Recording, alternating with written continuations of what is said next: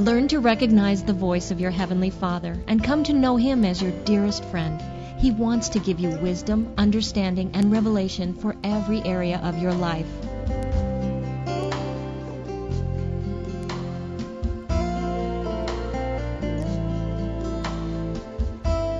Mark Virkler, president of the Communion with God Ministries and Christian Leadership University, who is going to teach us how to hear the voice of God. Mark, would you come on up, please?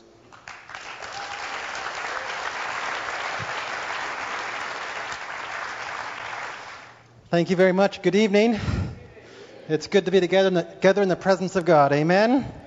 Amen. Some of you have already been through the course Communion with God. If you've already been through it, would you say amen? Amen? If this is your first time through it, would you say amen? Amen? Well, we got some in both categories. Praise God. Well, how many know God is the teacher? Amen? So we're going to ask Him to be the teacher right now. Let's just bow in prayer. Father, we just thank You for sending the Holy Spirit to be our instructor. Holy Spirit, we open our hearts to You. We open our minds to You. We honor Your presence here in this room, and we ask, Holy Spirit, that You would minister Your grace and Your revelation and Your understanding and Your passion into each one of our hearts. And for what You do, we give You all honor, praise, and glory. And all God's people said, amen and amen. It's good to be together with you. We're going to have fun. I'm going to tell a few jokes, so you just feel free to laugh whenever I do that, all right? Even if they're not funny, just pretend they're funny. That would help a lot, all right? I pray for the gift of humor. People tell me to keep praying, so I do. Keep praying, all right? So I'm going to start with a story. How many prefer a story to a sermon? If you do, say amen. Me too. This story is how I learned how to hear God's voice. I got saved when I was 15 years of age in a very conservative, a very good, solid, Bible-believing church. And they put within me a very deep hunger to become a biblical man. So I began to read through the Bible, and I noticed people in the Bible could hear the voice of God. If you've noticed that, would you say amen? So I said, I think I should try that. How many believe the Bible should be tried, not just read? Amen? So I got down on my knees and I asked God to speak to me. I'm expecting something like a Damascus Road experience, like thunder in the sky, and a booming bass voice. Hello, Mark, this is God. And I would salute, come to attention, say, yes, sir, and whatever He said I would do. So I'm listening for this booming bass voice, and guess what I heard? Nothing. I thought, well, that didn't work. And how many know this is actually supposed to work? Amen? So I figured, well, I must be doing something wrong. So I thought, well, maybe if I just read more Scripture, that'll solve it. So I read through the New Testament. It takes a day and a half to read through the New Testament. And I said, God, please speak to me. I went to my prayer time, asked God to speak. I'm listening. Guess what I heard? Nothing. I thought, well, that's disgusting. That still didn't work. I mean, I love the Bible, and I just read through the New Testament, and I got a hunger for God, and I'm still not hearing a voice. I said, well, maybe if I fast, because the Bible says if you pray and fast, God turns your gloom into noonday sun. He continually guides your feet. And I'm looking for guidance. I'm looking for revelation. So I'd fast for a day, or I'd fast for a week, or I'd fast for lots of weeks. And I was actually skinny back then. It was a great period of my life. And when I got alone to hear the voice of God, guess what I heard? Yeah, just my stomach rumbling. But that was okay. At least I was skinny, praise God. So I've had two goals as an adult. One is to be spiritual, the other is to be skinny, and I accomplished the skinny thing with the fasting, so I was very happy about that. But I still couldn't hear God's voice. So I thought, well, now what will I do? Well, I felt a call to go into full-time Christian service, and at that point in my life, I believed that full-time Christian service gave me three jobs. I could be a pastor, a missionary, or an evangelist. Because at that point, I did not realize that everything is full-time Christian service. See, I grew up on a dairy farm. I didn't know dairy farming was full-time Christian service. But how many know you can take the voice of God and anointing of God into the farm? Amen?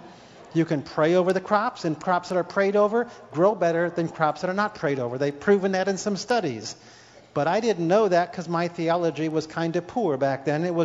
And I believed that was secular and not part of ministry. So anyway, I decided to become a pastor. And not that I ever was a pastor, I just worked undercover as a pastor until they all threw me out and said, you're not a pastor, you're a teacher. And the difference, of course, between pastors and teachers is that pastors actually love people. And And teachers love truth, all right? So they said, you don't love us, we can feel it, And so they threw me out of my ear, okay? But before they did that, I worked undercover as a pastor for a number of years. I got trained. I went to college. I got a 4-year degree, which said I was now spiritual. And I hung my degree up on the wall, and I went to hear God's voice. And guess what I heard? Nothing. I thought, that's disgusting. I just spent 4 years of my life to be trained to be a pastor. They've given me a degree that says I'm now qualified, and I know I'm not qualified because I can't hear the voice of God. I said, I spent thousands of dollars. I said, that was disgusting. What a waste.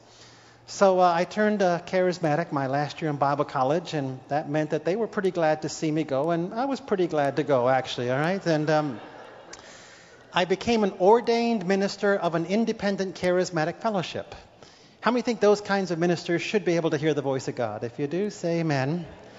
So I thought so. So I hung my ordination certificate up next to my degree, and I went to my prayer closet, and I explained to God the significance of this juncture in my life, and just so he'd know that this was the time to teach me how to hear his voice. So went to my prayer closet. Guess what I heard?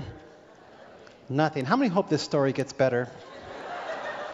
I mean, these are all the things I tried that I thought were supposed to work, and none of them worked, And I went to my prayer closet. There's no voice of God. I said, God, this is not going to work because I'm going to be up here preaching, and someone's going to, they're going to pray in tongues and expect me to interpret because it's a charismatic church, and charismatic form is the pastor needs to interpret. I said, I can't interpret tongues because I can't hear your voice.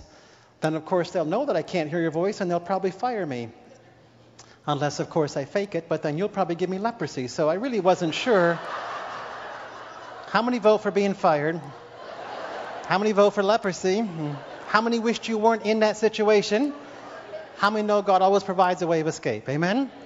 So the way of escape, of course, was 2 other elders in the church. One who was the worship leader, his name was Charles. He could hear the voice of God. He could prophesy. He could pray in tongues. He could interpret tongues. I thought, at least one of us is spiritual. I said, maybe the congregation won't notice it's the associate pastor who's spiritual. It's the senior pastor who's not. Now, how many think that's a role reversal?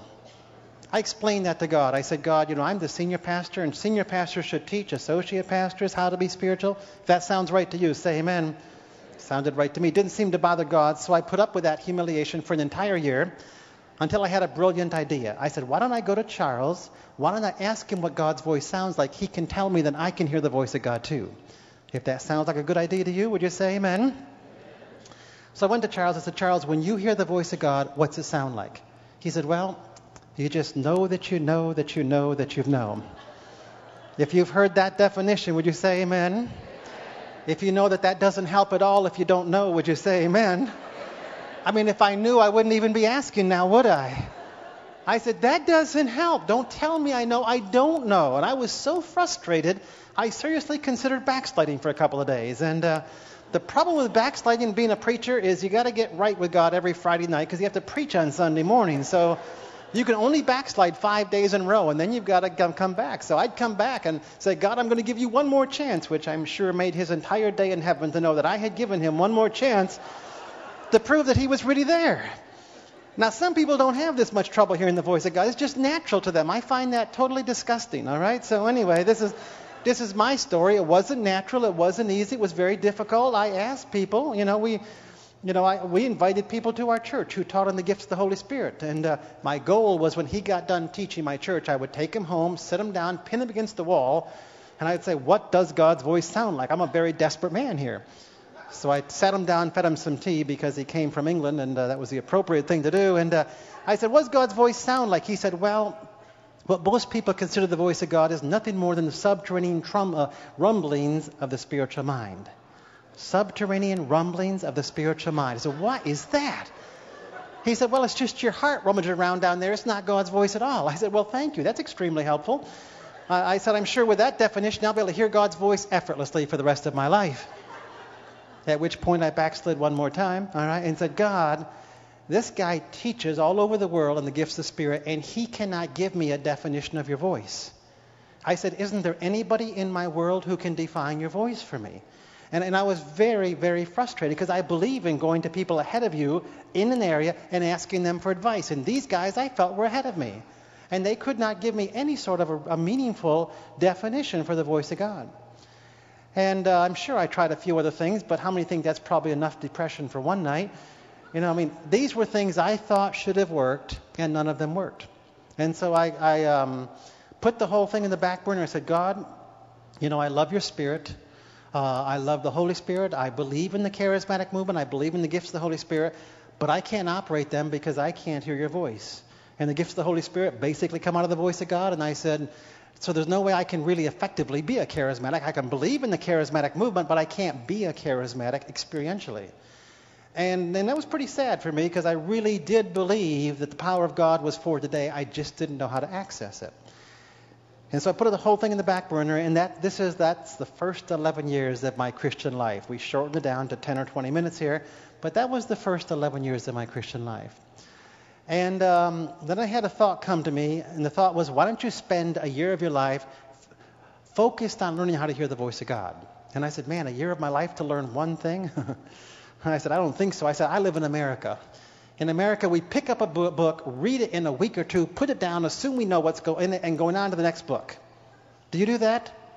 I had never crossed my mind to spend one whole year learning one thing. I had a second thought come to my mind. Mark, you've already spent 10 years in diffused effort. You didn't get through. If you spent 1 year in focused effort and got through, it would be the best year of your life. If that sounds right to you, would you say amen? I said, you know what? That sounds right to me. I said, I'm going to risk a whole year of my life learning how to hear God's voice. And the reason I was willing to do that was because as I read through the New Testament, I read the Gospel of John, who was the beloved disciple, and he tells something that the other three disciples, the other three Gospel writers don't tell. And I think it's because he could see into the heart of Jesus more deeply than the rest. And here's what he said. He repeats this twice in the Gospel of John. Jesus said, I do nothing on my own initiative, only those things which I see the Father doing and hear the Father speaking. So I was totally convinced if I wanted to live like Jesus and move in the supernatural, I had to come to that point where I didn't just do things on my own, but I saw vision, I heard God's voice, and I lived out of that. And so I said, you know what? I'm willing to risk a year of my life because if I can't nail this down, if I can't learn to hear and to see, there's no way that I know of that I can live like Jesus. I can think he did a lot of nice things and I can be happy about that, but I can't do it myself. So I said, you know what? It's worth a year. So that year was 1979. I went to the bookstore, found every book on prayer I could find, and read them all. Okay?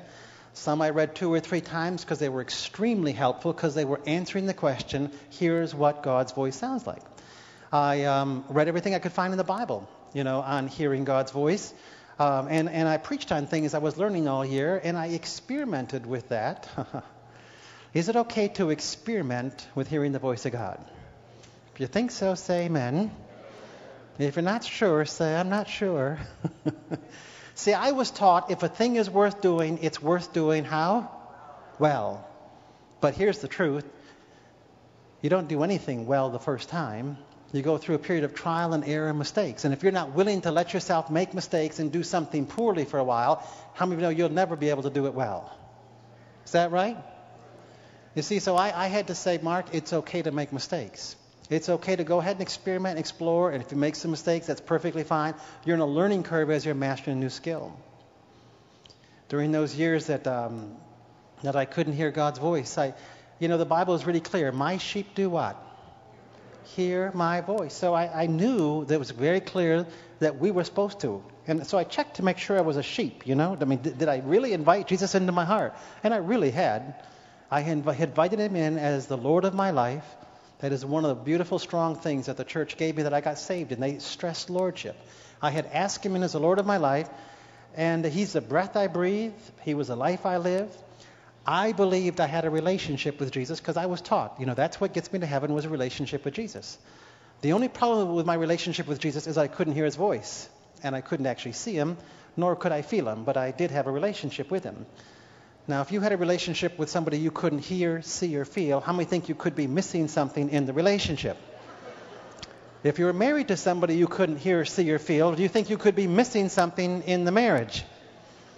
Which brings the question, did I have a relationship with Jesus, or did I have a theology which said I had a relationship with Jesus?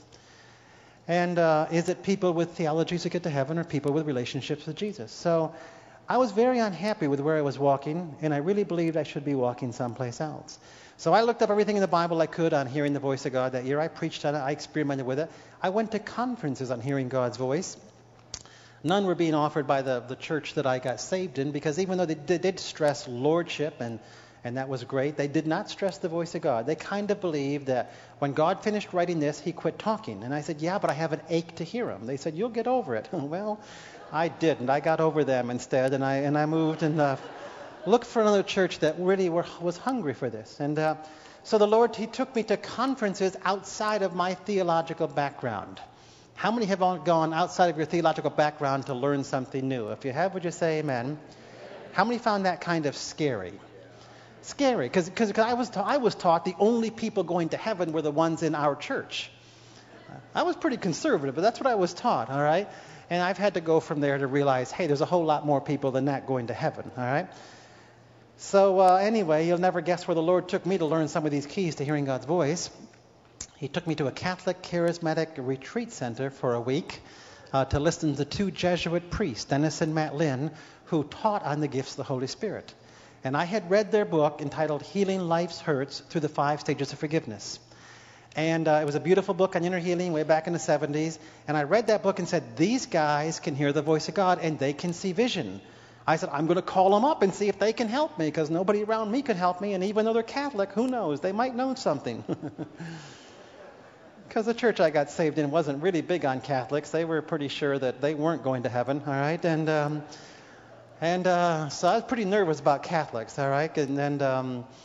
But I thought, no one's helping me here in Protestantism. Maybe they can help me. So I called up Dennis and Matt Lynn on the phone, and they said, you know what? We're coming to your state to do a conference in about 2 weeks. Why don't you see if you can register? I said, sure. So I registered, and I took my wife with me to Staten Island, New York City, Mount Augustine. It was a Catholic charismatic retreat center, and Dennis and Matt Lynn, two Jesuit priests, were teaching for a week on the gifts of the Holy Spirit and how to hear God's voice and how to go through inner healing. And, I had been taught to be pretty nervous about Catholics, so I checked out their eyes just to see what they look pretty good, and had a big smile on their face. They were so full of love. I said, this is pretty amazing, you guys look better than I look, actually. So I was pretty impressed, all right? Now, it stretched me. How many think a nice conservative, fundamentalist, evangelical, and a Catholic retreat center, how many think that's a scary thing?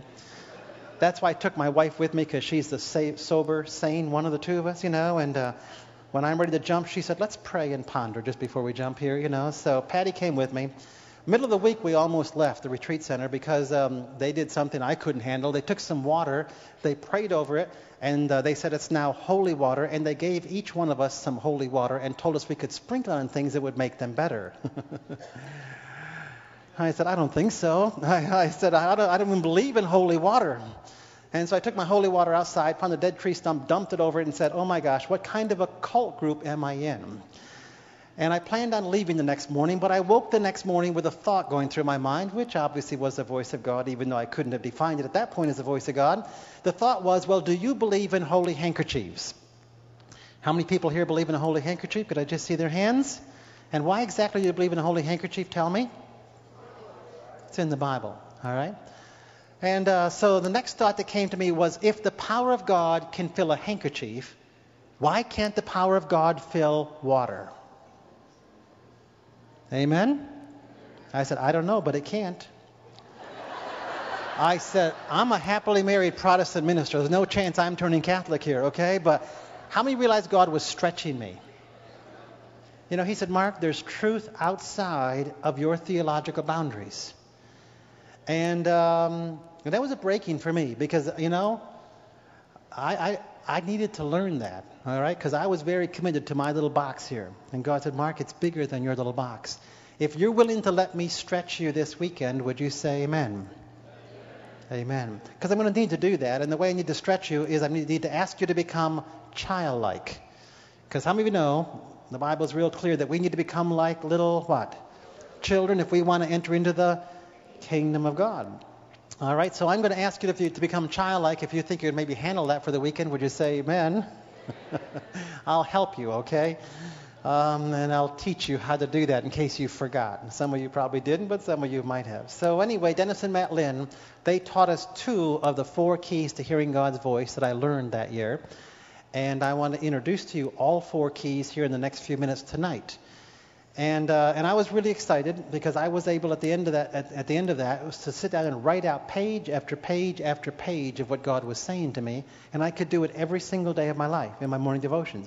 My daughter Charity, she was 7 years of age at that time. I was able to sit down and in 20 minutes teach her the 4 keys, the same 4 keys I'm going to teach you in the next 20 minutes. And she was able to begin to journal out page after page and she did it all the way through her teen years. She's now about 28 or so. And happily married. How many think going through your teen years journaling really helps? Amen? Helped her, helped me. So I was ecstatic. My life was changed because I found I could live out of the voice of God. And so the year that I set aside to learn to hear God's voice, we put it into a book, what I learned. It's now called How to Hear God's Voice. Used to be called Communion with God. We've just changed the title in the last few months. And it's 300 and some pages, so we can't cover it all this weekend seminar. You can cover it. You can go home, get yourself into a 12-week group, and work your way all the way through it. We would like you to do that, all right? And establish this in your life very, very solidly. What we're going to do this weekend is take 32 pages out of it in a seminar guide, which you should all have one. So if you want to open up to page 2 in the seminar guide, just the back of the front cover, we're going to introduce you to the 4 keys to hearing God's voice. All 4 keys are found several places in the Bible. One is Habakkuk. He's a prophet who can hear the voice of God and he can see vision. Some of you say Habakkuk and some say Habakkuk. I'm not going to fight about it. I'll just do whatever flows out, all right? Either way is fine with me. Habakkuk or Habakkuk. Now Habakkuk, he's a man who can hear the voice of God and see vision. Do you think when you want to learn something, it might be wise to go to somebody in the Bible who already has learned that and say, teach me how you do that? If that makes sense, say amen. So since Habakkuk can do it, he can see vision and he can hear, we're going to go and take a look and see what he's doing. So Habakkuk chapter 2, verses 1 and 2, he said, I'm going to stand on my guard post. I'm going to keep watch to see what he will speak to me. And the Lord told him to do what? To record the vision, to take and write it down. In those 2 verses are 4 keys to hearing God's voice. The first key is in the first phrase, I'm going to stand on my guard post. So key number 1 is to quiet yourself in the Lord's presence. He called it a guard post. You can call it your prayer room. You can call it a soaking room. You can call it your living room couch. You can call it your kitchen sink where you peel potatoes. Just have some place where you can get alone, quiet yourself down, and hear the voice of God. Now, if you already knew that you were supposed to still yourself down to hear the voice of God, if you knew that, would you say amen? All right, now, half of my head knew that. The other half of my head believed something different. It believed, Mark, don't you dare still your mind, because if you do, guess who could move upon it? Tell me if you've heard. Who? Satan. If you've heard that teaching, would you say amen? So you see, one half of me is saying, mind, be still. The other half is saying, don't you dare become still, because if you become still, Satan will get you. How many know with that kind of inner tension, it's going to be kind of difficult to hear the voice of God and become still? I'm not even totally convinced it's right to become still. Is it right to still your mind, or is it wrong to still your mind? If you think it's right, say amen. I think it's okay to do that. The Bible says, be still and what? Know that I am God. That's Psalms 46:10. If you want to put it in the margin next to number 1. The Bible commands us to still ourselves. In the Psalms, David says, be silent, my soul, before him. Be silent, my soul. He commands his soul to become silent. So the teaching that I believed that it was wrong to still my mind, that teaching was wrong teaching. And that teaching kept me in a prison. Whenever I believe error, I'm in a prison that needs to be broken free from. And the prison was a prison of rationalism. It says the only real stuff in your life is the stuff that comes to reason. And don't you dare let reason be set aside, because that's the funnel through which God speaks. It's called rationalism. It's a false theology. It's a theology that I held to and believed in. And so I had to repent for believing it was wrong to still my mind. And I had to say, it's okay to still your mind because the Bible commands you to be still. And I said to my mind, be still. All right, so if you've been afraid to still your mind, I'm going to give you a chance to pray a prayer of repentance, just like I did. I love to repent because when I repent, it gets me out of a box, a prison that holds me so I cannot move in the spirit realm. And I just said, God, I am sorry for fearing Satan. Because how many of you know fear is nothing more than faith in reverse? Amen? If I believe that Satan has the power to move upon me, it's faith in reverse. It's me saying, I believe more in the power of Satan to get me than I believe in the power of the Holy Spirit to get me. How many think that doesn't probably please God at all? How many believe He wants us to believe more in His power to move upon us than we believe in the power of Satan to get us? Amen? And so I said, God, I'm sorry for having more faith in the power of Satan to get me than I have faith in the power of the Holy Spirit to get me. And I repent of that. And I choose to believe that when I still my mind in God's presence, I'll receive the Holy Spirit. Because the Bible promises that. The Bible promises if we ask for the Spirit, we will get the what? Spirit. And we will not get a serpent. We will not get a stone. We will get the Spirit. So if you're asking for the Spirit and you quiet yourself, go down before God, do you have every right, biblically speaking, to believe that you'll get the Spirit? Yes. And I decided to repent for my faith in the power of Satan. If you'd like to pray a prayer like that, just say this after me. Dear Jesus, I repent for believing in the power of Satan to get me. I believe what your word has said, that when I ask for the Spirit, I will receive the Spirit, and I will not get a serpent, I will not get a stone, I will receive the Holy Spirit. I repent of all belief that Satan will get me. He will not get me. You will get me because I'm coming to you. In Jesus' name, amen. Does that feel good? It's better than believing for Satan, all right? Because the Bible's real clear to say, according to your faith, what? Be it unto you. And if you're saying, well, you know what? My life's been going really good, so I am really believing Satan's going to attack me. How many know that's not a really wise thing to be believing for? Because if you're believing for it, how many of you know Satan says, I can help. I can do that. You want to believe for it? I can help. So I don't believe for Satan to attack me or to get me. Fair enough? If it is, say amen. I believe for God to get me. Say, I believe for God to get me. Amen. So, I had repented of my wrong theology. I'd repented for having faith in the power of Satan to get me. And I got on my knees and I said to my mind, I said, mind, be still. And it said, make me.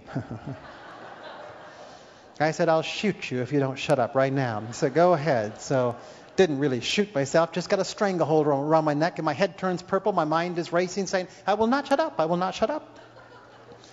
I said, God, this is a lot of work. Would you like a simple biblical technique to still your thoughts instantaneously? Amen. Well, come back tomorrow. I want to give you one, all right? Tonight is the teaser, all right? And we're just introducing the 4 keys tonight. Tomorrow we'll get into it, and the weekend we'll get into it more in depth. But the answer to the question is actually in the next key. So let's go to the next key.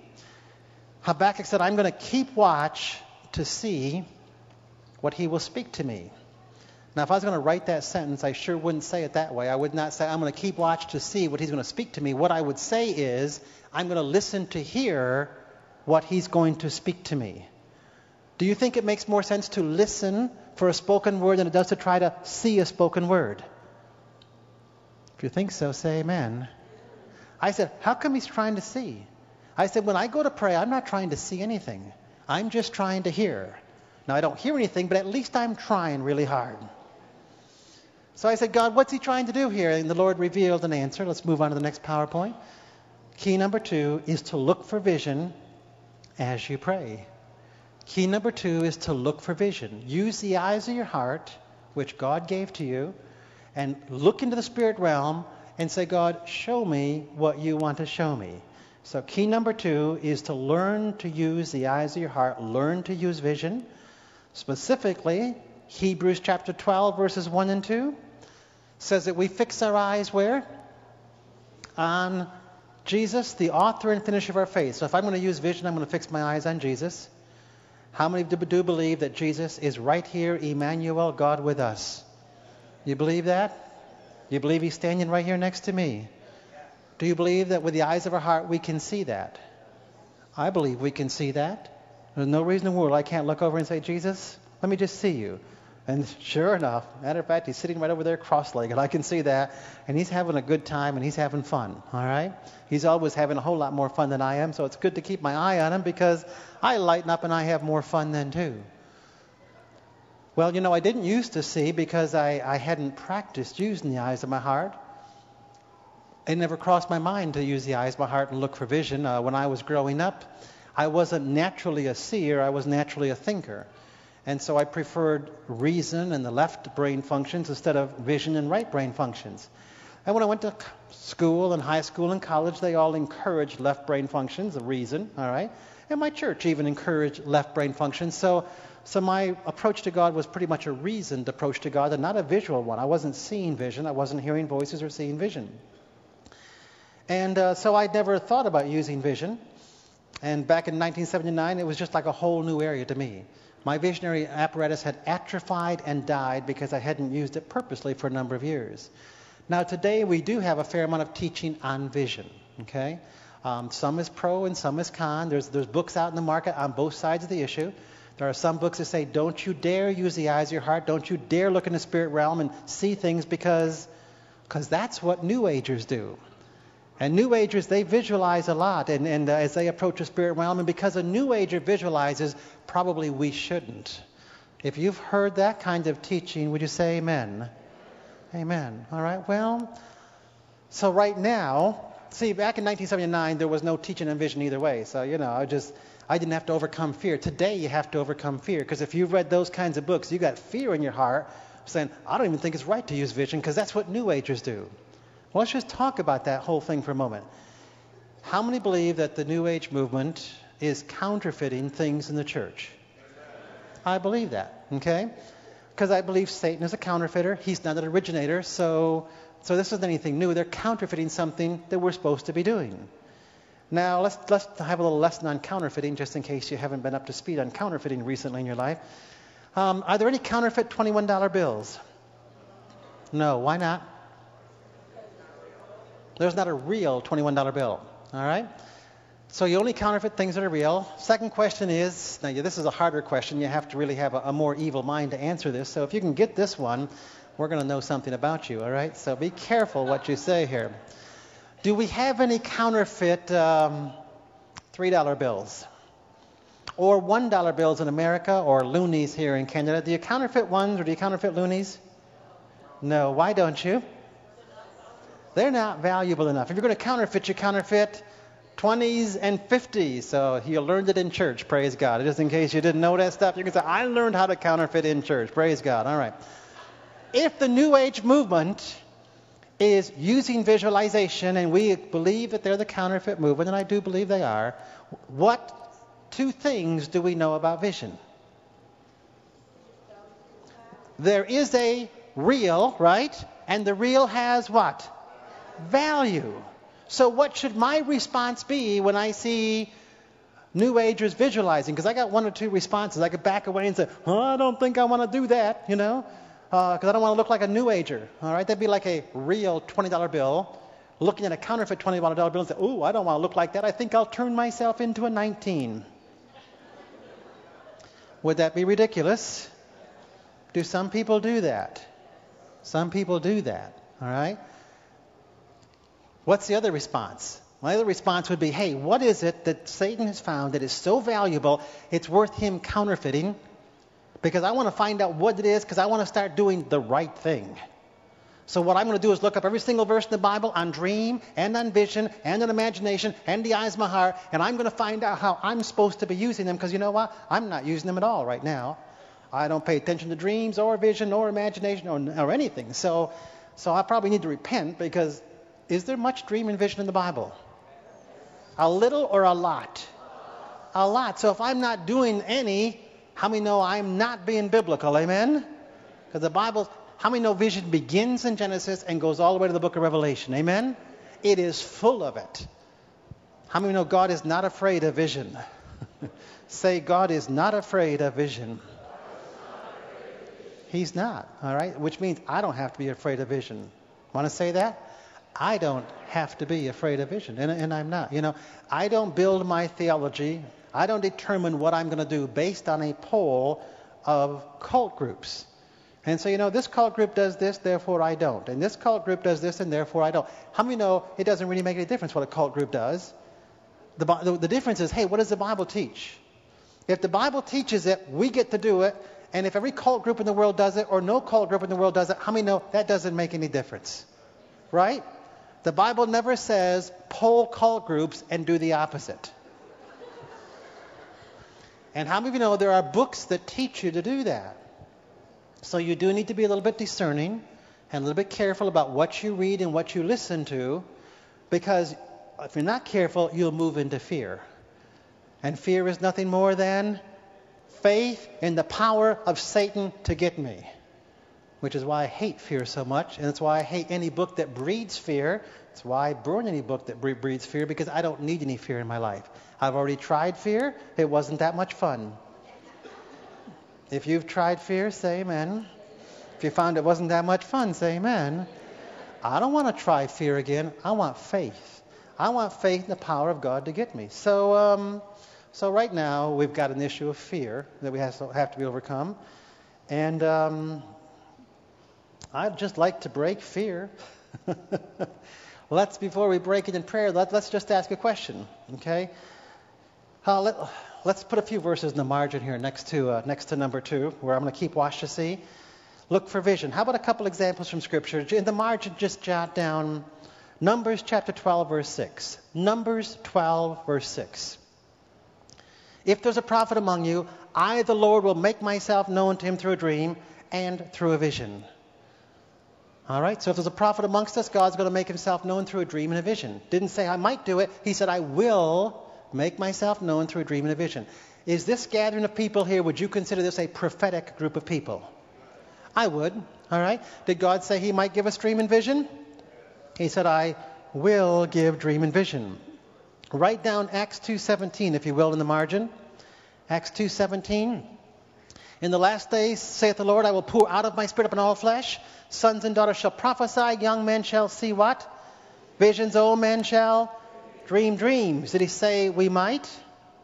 He said we will, or we shall. So if you and I are not seeing a dream and a vision, is it because God is not sending it, or is it because we're not receiving what God is sending? We're not receiving. And the reason I wasn't receiving is because I never took the eyes of my heart seriously.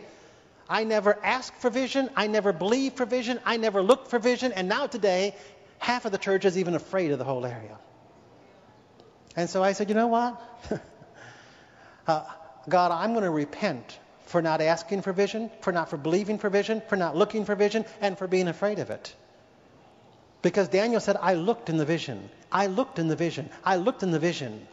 John in the book of Revelation, I looked and I saw. I saw a door open in the sky and I looked, and these guys are all looking. I'm not. I'm in prayer. I'm not looking for a vision.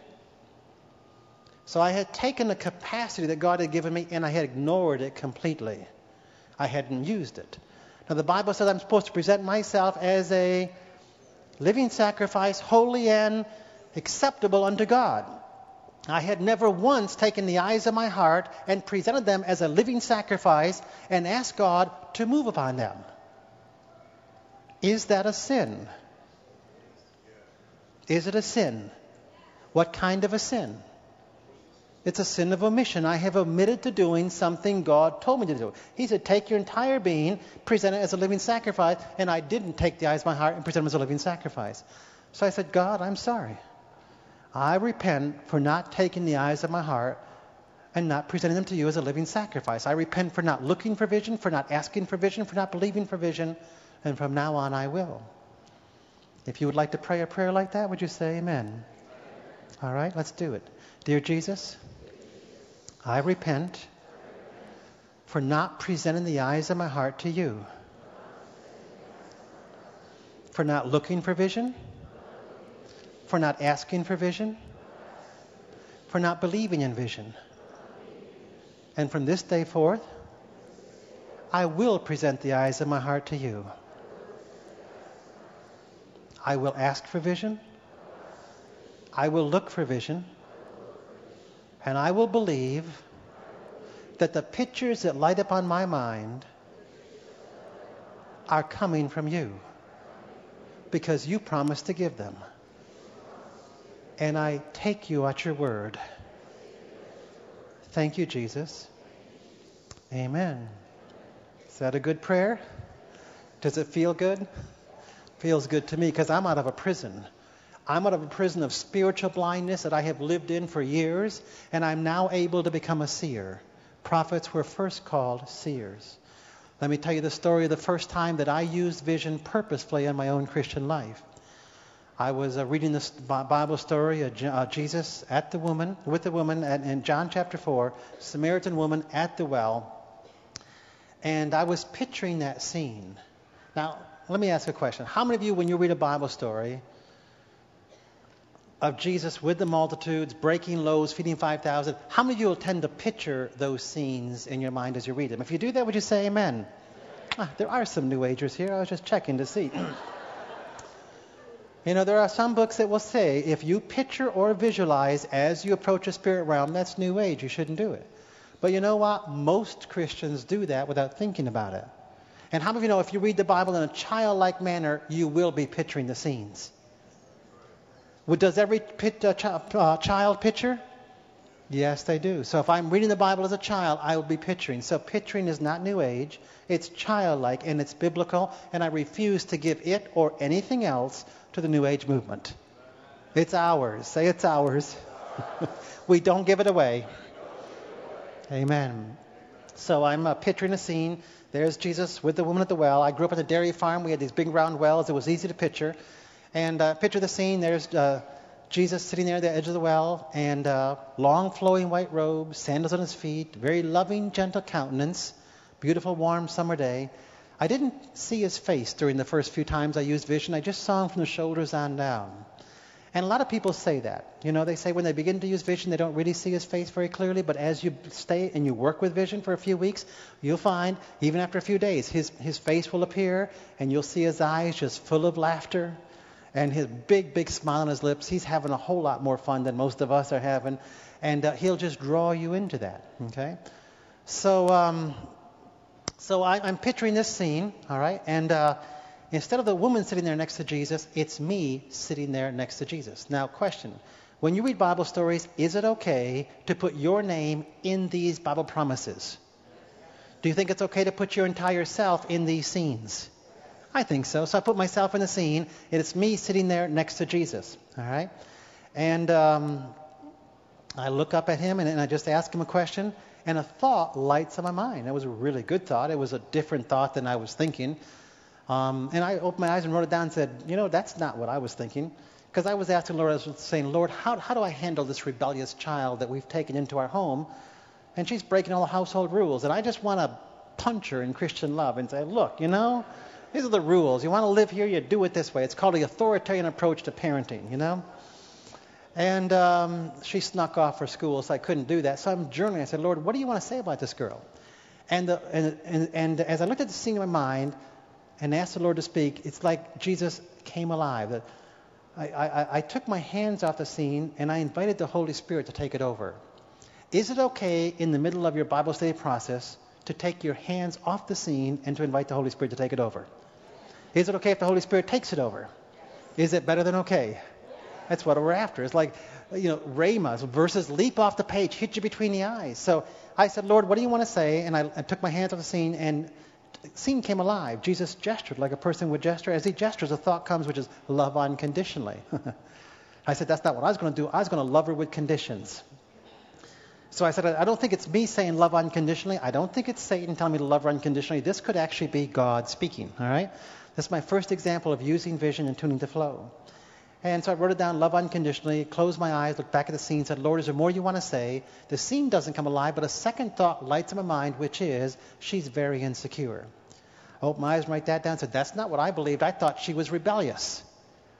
And then I thought about it. I said, you know, maybe I'm looking at the facade, and maybe the Holy Spirit's looking at her heart.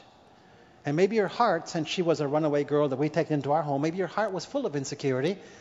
And maybe what I should be doing is ministering to the insecurity of her heart, not the facade that she put up of rebellious external side. And I said, I'm going to try this. So she came home from school, and instead of just reading her the riot act, I spent an hour just building a relationship with her, letting her talk about her life, me talking about mine. I'm sure I gave her 1 or 2 rules at the end. I just had to, it was in me. But mostly we built a relationship. And the fruit was good. She didn't run away from my home. She stayed there, came to church every Sunday. I said, that's good fruit, all right? That was my first example of learning to hear the voice of God, using vision in my prayer time and learning to hear the voice of God. I began to do that every day. I would meet with Jesus in a Bible story, picture the scene, tune to flow, invite the Lord to speak, and begin to write down the flow of thoughts. And all 4 keys are in what I just said to you. We're going to go through the rest of them now in more detail. So key number 2 was to learn to use vision as we pray. We will spend 2 entire hours talking about vision because it's such a big issue and it needs so much explanation. Number 3. Third key is what he will speak to me. We're going to say that God's voice comes as spontaneous thoughts. God's voice often comes as a spontaneous thought. Now that's a pretty simple definition for the voice of God. If God's voice is as simple as a spontaneous thought, how many know that is simpler than most of us have made it? I mean, I made it this booming bass voice, which I never heard. Some people want lightning to fall from the sky. I mean, Paul went half blind Damascus Road. Some people want to do that. I don't want to do that necessarily. But how many know we have spontaneous thoughts every day of our life? Amen? If God's voice is that simple, how many know everybody hears God's voice every day and just doesn't realize that? For example, how many of you have been driving down the road in the car, had a thought come to you to pray for somebody? If you have, say amen. How many felt that was the voice of God telling you to pray for that person? If you did, say amen. What did God's voice sound like in the car? Was it like a booming bass voice or just a spontaneous thought? Spontaneous thought. That's what I noticed. I said, hey, when I think I hear the voice of God, it doesn't sound like a voice as I define voice. It's just thoughts that light up on my mind. And I said, so maybe what I should do is when I'm in prayer, I should quiet myself down, fix my eyes on Jesus, tune to spontaneity, and perhaps that flow of thoughts is actually the voice of the Holy Spirit. If you think that might be so, say amen. I think it is so, and that's what I teach, all right? Spontaneity, spontaneous flowing thoughts. It's different than my thinking, because my thinking's analytical. It's structured. 2 + 2 is 4. Spontaneity just flows in with a life of its own. Let's talk about flow for a minute. I read an article called The Flow Experience, and they had discovered that where people were in flow, they were a whole lot more creative, effective, and brilliant than when they were not in flow. How many of you find that when you're in flow doing something, you're a whole lot more effective than when you're not in flow? Amen? If I'm speaking from flow, I'm amazed at how good it is. How about praying? How many have prayed from flow? And you've had flow take over your prayer time, and you were praying without even thinking about what's going to come. It was just flowing from you. If you've had that, say amen. How many found that was anointed? How many have prayed and had no flow at all? Just cranked it out for 30 minutes because you're supposed to pray for 30 minutes. Can you tell the difference? One is me praying, the other is the Holy Spirit in me praying, all right? So when I tune to flow, it's the river of God within me. How about worship? How many have worshipped and had flow take over your worship experience, and you weren't even thinking about stuff, you were in flow? How many found that was very anointed? How many have worshipped and had no flow take it over, you just clapped your hands because you're supposed to? Can you tell the difference? One is me singing a song, the other is the Holy Spirit worshiping through me. How many have done a job, and when you did the job, you were in flow and were amazed at how quickly you did it and how well you did it? How many have done a job and had no flow? You just cranked it out of meanness and you had to do it, didn't want to, all right? Can you tell the difference? One is me doing the job, and the other is the Holy Spirit, the river of God, the anointing of God within me doing the job. And so I began to understand flow. And if you want to put a verse in the margin that talks about flow, I went back to the Bible and said, God, is the word flow in the Bible? It sure was. In the margin, put down John chapter 7, verse 37 to 39. John chapter 7, verse 37 to 39. Out of your innermost being shall what? Flow rivers of living water. This he spoke of the Holy Spirit. So when I want to tune to the Holy Spirit, according to that verse, what does the Holy Spirit feel like inside of us? Tell me. He feels like what? He feels like flow. He feels like flow. Out of my innermost being shall flow. He feels like a flow. So flow. When I tune to flow, I tune to the Holy Spirit. When I tune to flowing thoughts, I tune to His words. When I tune to flowing pictures, I tune to His vision. When I tune to flowing emotions, I tune to His emotions. But now I can define the Spirit. My spirit feels like flow. I didn't know how to define spirit. I used to ask people, what's my heart feel like? Because I assume God speaks from my heart. They said, well, it's the innermost part of you. I said, that's where it's located, but I didn't ask you where it's located. I said, what does it feel like? They said, well, it doesn't feel like anything. I said, why not? Well, because feelings are part of your soul. I said, oh, great, I can't feel it. Well, then how do I sense it? Well, it's the part of you that talks to God. That's what it does. How do I sense it? No one could define how to sense my spirit, and I've just defined how to sense it. You sense your spirit as flow within. And when you tune to flow, you're tuning to your heart or spirit. When you tune to analytical, you're tuning to your mind. So key number 3 is to recognize God's voice as a spontaneous flow of thoughts. Key number 4, the Lord said to Habakkuk to do what? Record the vision. Key number 4 is to write out that flow of thoughts and pictures within you. Write out the flow of thoughts and pictures within you. Key number 4 is to write out the flow of thoughts and pictures within you. We're going to call it two-way journaling. Two-way journaling.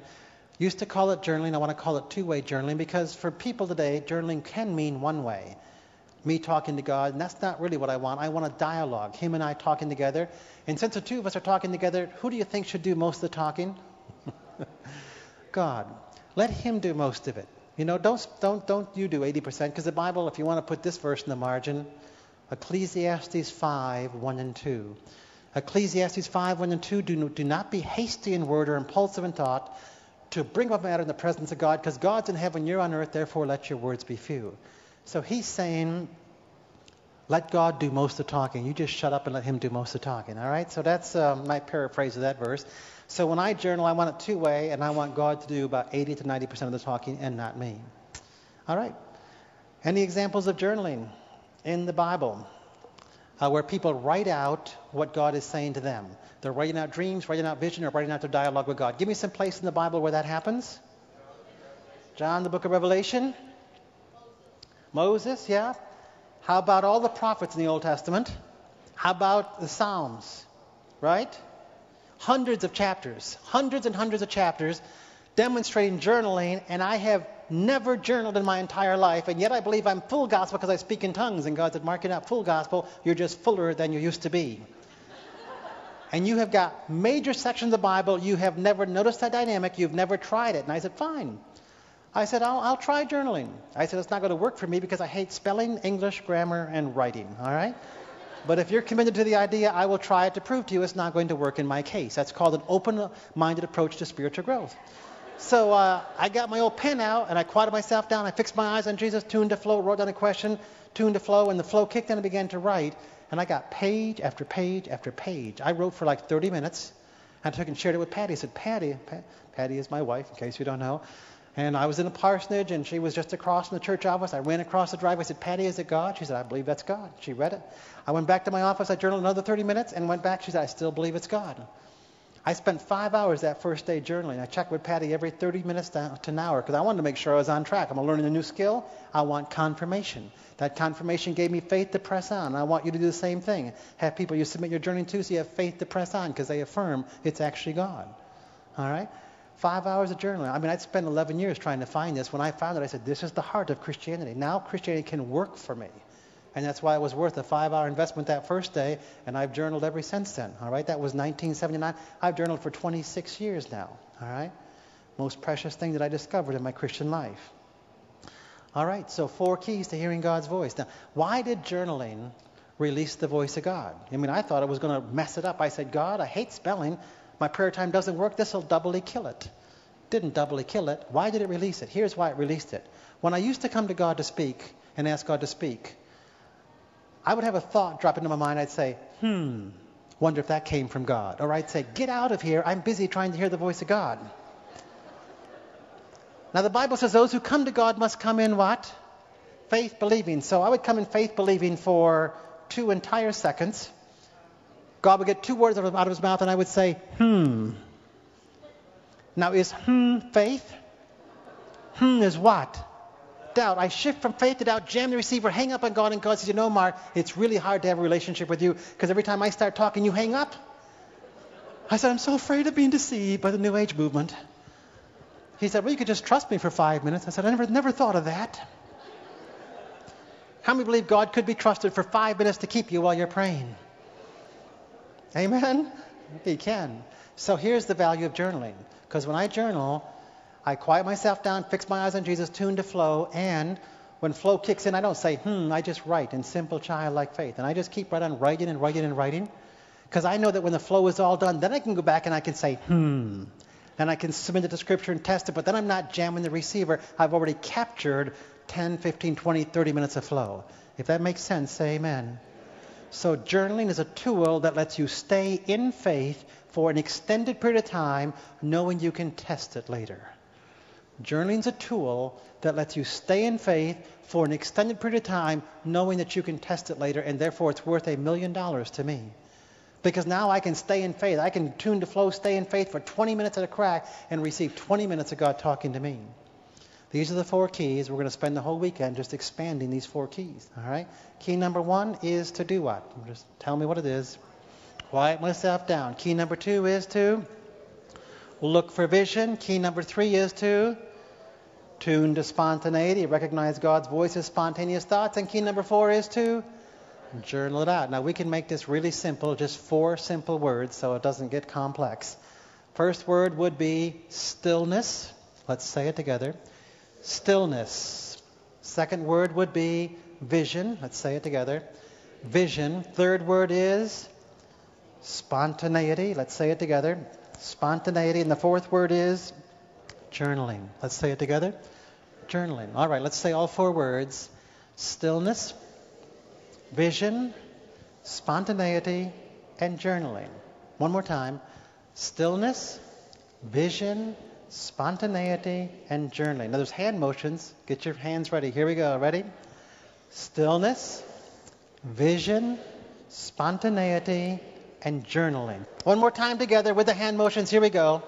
Stillness, vision, spontaneity, and journaling. How many of those 4 keys do you think I'd like you to use if you want to hear God's voice? All 4. If you use all 4 at one time, guess what will happen? You will hear the voice of God. Is it a money-back guarantee? Yes. Who gives you the money back? John Arnott. Yes. Amen. All right. That's probably enough learning for the first hour, don't you think? All right. So we're going to call it a close to the first session. And we'll come back in a few minutes and do another session.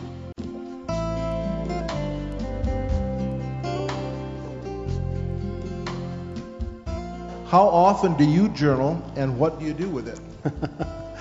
All right. How often do I journal and what do I do with it? I think we all go through different stages. During the first year that I journaled, the Lord told me to journal every day. And I journaled like at least 5 days a week on an average. And did that for basically a year. And the next year after that, the Lord said, now we're going to work on something else. We're going to work on abiding in Christ. And it's not a matter of journaling every day. It's a matter of living in my presence every day and taking that ability and just living it out throughout the entire day. So for the next year, I didn't feel a need to journal every single day. It was more an abiding relationship. Other periods of my life, I'm back to more intense journaling. So it's in and out. So I journal on a regular, ongoing basis, and it's really the Spirit leads me. Sometimes very intense. Sometimes we work on a book. We've written 60 books, and those are, as far as I'm concerned, journal revelation from God. So we may spend 3-4 weeks, 6-8 hours a day just releasing revelation on paper that way. So it's very flexible. Do you ever go back and reread those journals? Yeah, I often go back and reread the journals. And some of the stuff goes into books, becomes books a lot, because I journal a lot about principles of truth, because I'm a teacher, so I journal in the area that is my ministry gift, so I journal about truth, and then those principles get laid out in books. Okay? Another question was asked, and you talked about the flow of God coming, through. Does it ever come through our analytical mind? Yeah, Spirit-anointed reasoning. We will talk about that some tonight and some tomorrow. Okay. Joseph. It's real simple. What happens when you're spending time with the Lord and then you ask for an answer or direction or guidance and then you get 2 conflicting visions or thoughts? and there's just uncertainty. Okay. Well, if I got two conflicting is the word, conflicting visions or thoughts, I'm not going to move on either one, not until it becomes clear. We're going to have to let the whole thing simmer, it's obviously not clear, and we're going to have to wait until it becomes clear. So I don't mind waiting until things get clear, and probably some of the things I'm going to teach you in the next few days will help you understand why those thoughts were conflicting in the first place. Hello, Mark. Hi. My question is, for those of us who are and can be extremely analytical and detail-oriented, left brain, like myself, might not be too inclined to journal in the right sense of the word because of possible traumatic and or emotional issues, also including spiritual maturity, reasons known and unknown, experience unrest, confusion, doubt, anxiety, fear, etc. And the second part is, like some of these people can write and write very well. I believe in faith that they would like to conquer this area, rise to the challenge, and discover more of His freedom and love in this area. What's going on? Okay. Good question. So if I'm battling, I'm analytical.